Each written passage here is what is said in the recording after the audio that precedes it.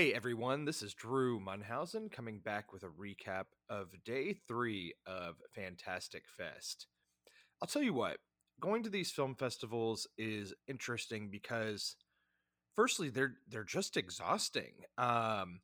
Which is strange to say because you pretty much sit in a movie theater for a majority of the time, but every theater you go to is packed. There's the constant shuffling between movies of where you go and waiting for the next thing, and usually shoulder to shoulder with lots of people, and it really does just wear on you. It's interesting. And don't get me wrong, I love the Alamo Draft House, and actually they have it run pretty well. The first night it was a little hectic, but ever since then they run a pretty tight ship.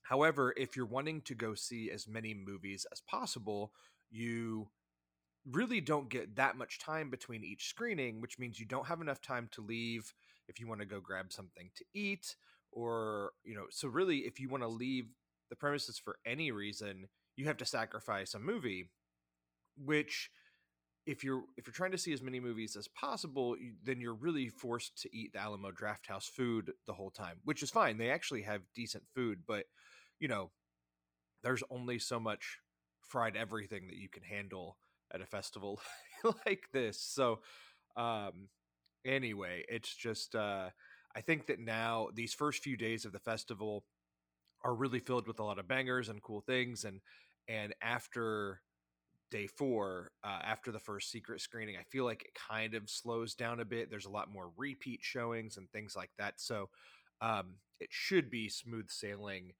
after day 4. But anyway, I wanted to talk about a few of the things that I've seen on day 3, which I saw 5 movies day 2, 4 movies day 3. The first of those was definitely one of the more absurd movies I've seen so far. This is like a Fantastic Fest staple, is the movies like this that I don't know where this is even going to be available. But the film is called Smoking Causes Coughing, and it is directed by Dupieux. Quentin Dupieux. It is a French movie about a tobacco-themed superhero squad that closely resembles like the Power Rangers. Uh, and this movie quickly goes off the rails. It's definitely there to shock and make you laugh. They end up just recounting stories to each other around a campfire. It's really it's a difficult movie to explain on paper. It's the type of thing that you go to Fantastic Fest and you say, how does this movie even exist? But it's the type of thing that you'll find at Fantastic Fest. So anyway, that is Smoking Causes Coughing. Just Google the name of that movie and see the team that pops up. It'll give you a good chuckle.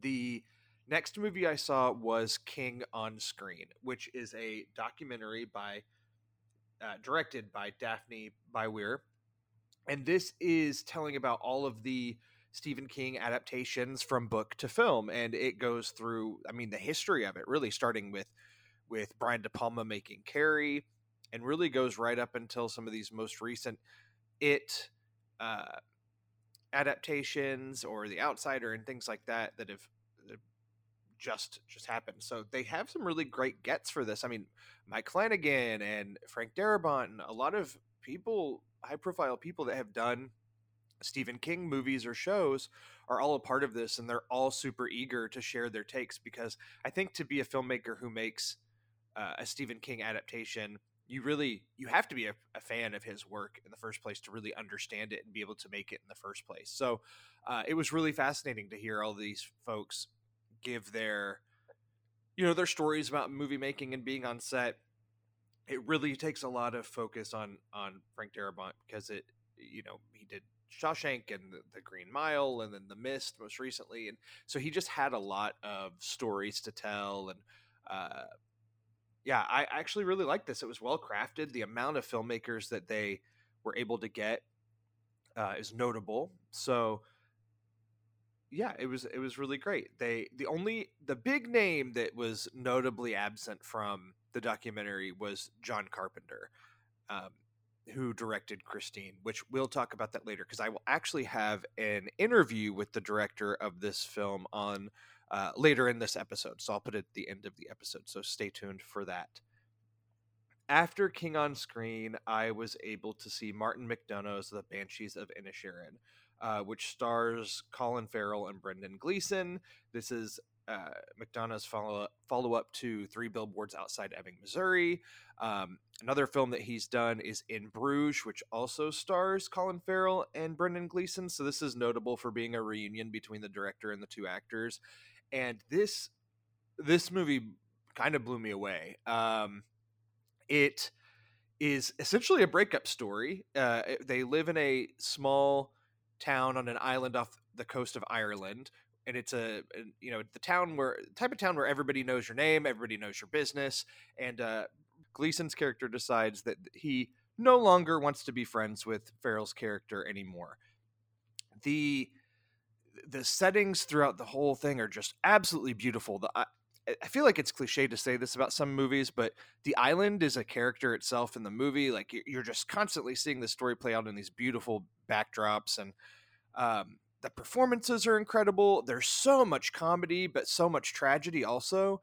It is kind of a dark comedy, but it's just so well done. And I think that this is going to resonate with more people. I think that a lot of people really like In Bruges, Three Billboards, of course, won a lot of awards praise, but critically, I think there was kind of a mixed reception to it. Some that took to it better than others.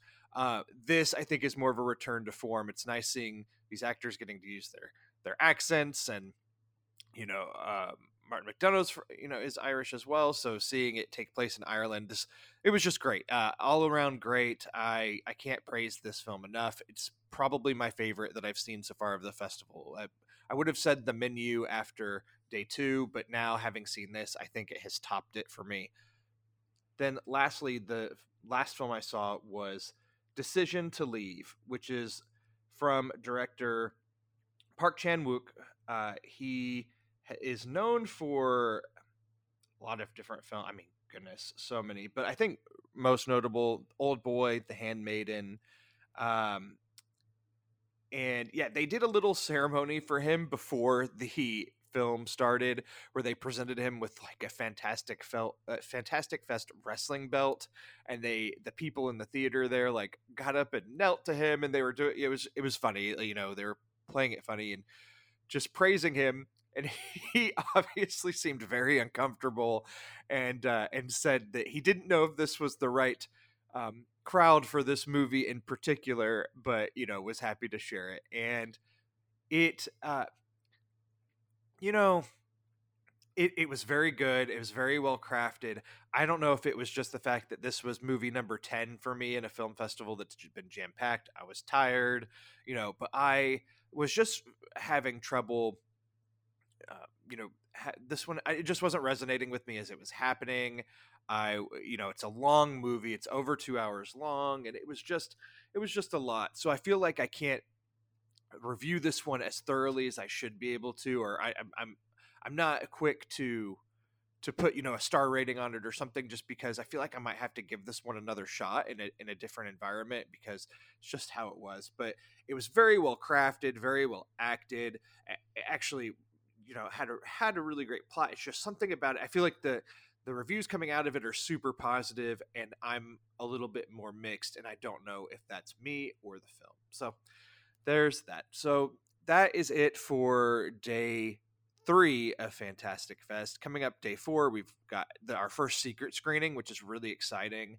I have no idea what it's going to be. If I had to place money on it, I would say I think it's going to be Halloween Ends, but I might be completely wrong. There's so many whispers out there as to what it could be. I've heard we're getting at least one horror movie and one that's more silly or something of that sort. So we will see. Now I present my interview with filmmaker Daphne Baiwi. She has spent the past few years of her life dedicated to making this King on Screen documentary that features a lot of different directors that have made Stephen King movies or adapted Stephen King books into movies or TV shows over the past several years. There's a lot of Frank Darabont is a big figure in the documentary, as he directed Shawshank Redemption and The Green Mile and The Mist. and a lot of other familiar faces. And so she's just very passionate about King and his works, and also about the films that have been created. So please enjoy. First off, I wanted to say congratulations on your film and playing here at Fantastic Fest. I know that there were some screenings yesterday. How was that? I know you were there for Q&A, but how was the reaction? What are your thoughts? Thank you so much. Well, I was very happy to see it on a huge screen with an audience, and especially an audience that loves genre and loves Stephen King. And I was really glad because they were laugh. They were the public really reacted so well to the movie. So I was really glad. Well, and I know that when you make a movie about Stephen King movies, and there's obviously a lot of fans for that, and so I'm sure you get a lot of questions about what's your favorite Stephen King book or what's your favorite Stephen King movie. And I guess so my question is, do you ever get tired of talking about Stephen King? I mean, I feel like you've probably been devoting your life to movies based off his work for a few years. Do you ever get tired of it? Well, actually, it's okay because since the film was premiered yesterday, it's not too much for now. Perhaps in a few months, but actually, we put so much love into the project, into the film, and talking about the directors, talking about the adaptations. I mean, I think it's always interesting because it's. It was such a great adventure to live it for 3 years actually. We began working on the project 3 years ago, so yeah. And I love, you made the decision to really focus on the filmmakers, and that, that you reached out to Stephen King's team so that you got the approval, but it's all about the filmmakers. So my question is, did you see a common thread between them when speaking to them? Because his work, King's work in particular, I feel like you have to have a connection to it to be able to translate it to the screen. So did you see a common thread between all the different filmmakers that you spoke to for this? Well, actually, it was quite interesting because they have very different profiles. For example, when you talk to Mick Garris, who did like 7 adaptations, or Frank Darabont, who did 3, it's not the same than when you talk to a director that just directed 1, for sure. Although it's quite interesting to see that directors for like Fraser Heston, who did Needful Things, he did just this film, but he's a huge Stephen King fan and he knows everything about Stephen King. So it was interesting because sometimes you think, okay, perhaps this director won't have a lot of things to say about, adaptations and the books and how on the movies in general, but sometimes they know so many things that it's really a good surprise, and it's difficult to cut, to say, okay, we won't talk about this because we can't fit it in the film, but it's so interesting. When you were reaching out, to get people involved and getting those responses, I guess, what was your biggest win, or what was your biggest moment that you were like, oh, we got this? I think it was when we got the approval from Frank Darabont. Actually, it was a huge moment when we got the email where he said yes. We were like celebrating because he's very difficult to get to, and he's my favorite director since I'm 8 actually. So it was like such a great win. I mean, it was amazing. We were like so thrilled. And I know, and his career is really interesting because he's done 3 major adaptations that started kind of in the early 90s that went to, the late 2010s, almost like a 20-year span. Did he have any interesting stories or anything that he told that maybe wasn't in the film that you can share with us? Oh, I think he said so many great things. Do you think of something in particular? But I'm just trying. We put a lot of things from.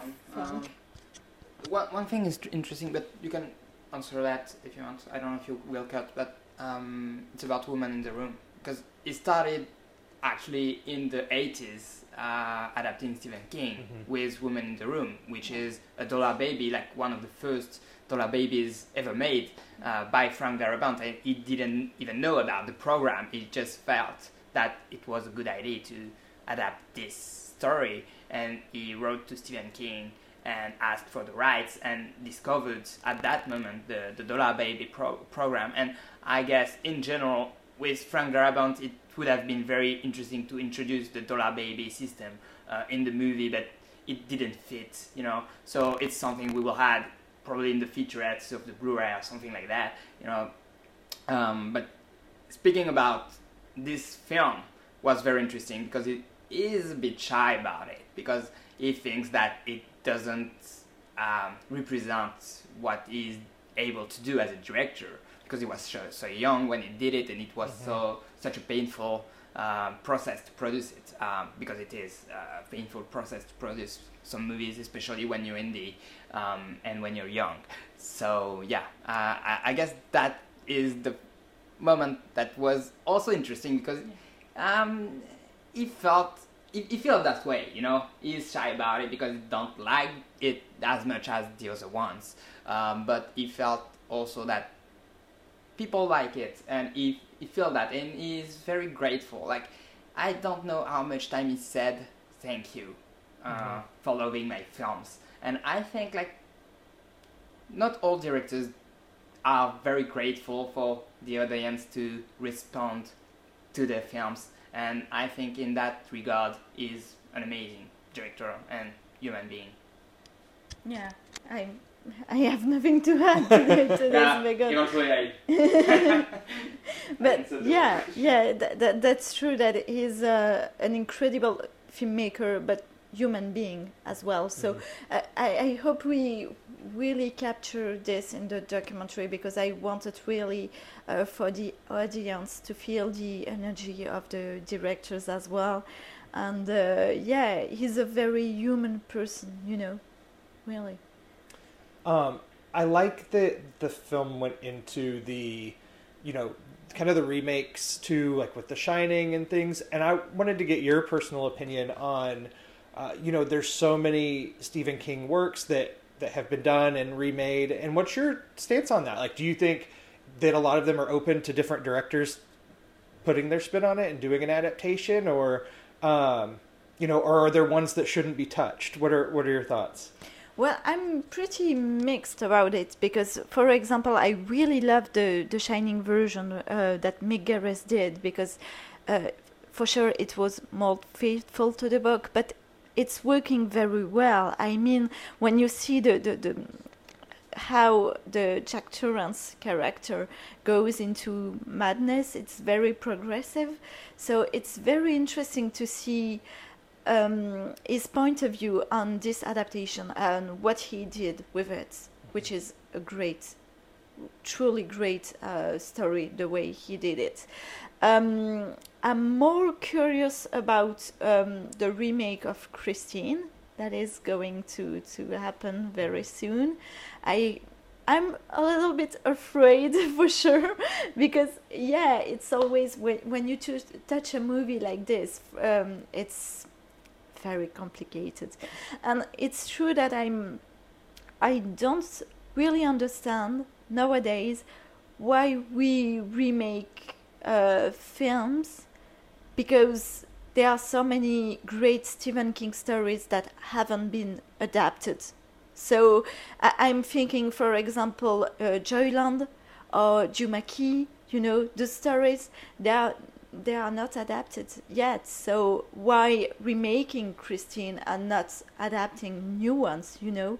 So it's a question I have in mind, for sure.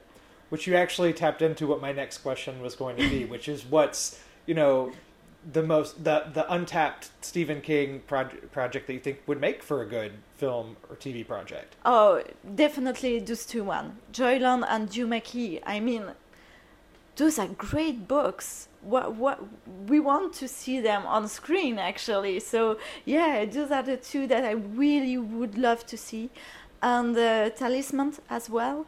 But this one I think deserves a great production supporting it, because it's a hard one to adapt, really a difficult one to adapt. And I think about talking about difficult ones to adapt. I think I'm thinking about Mike Flanagan, who did Gerald's Game. Mm-hmm. It's like when you are reading the book, you think, no way, you can't adapt. You can't adapt this one to screen. It's impossible. And he did an excellent job doing it. I think the film is great, truly. So yeah, I think for example, talking about Talisman, I mean, it can be a great movie if the production behind is very solid. Yeah.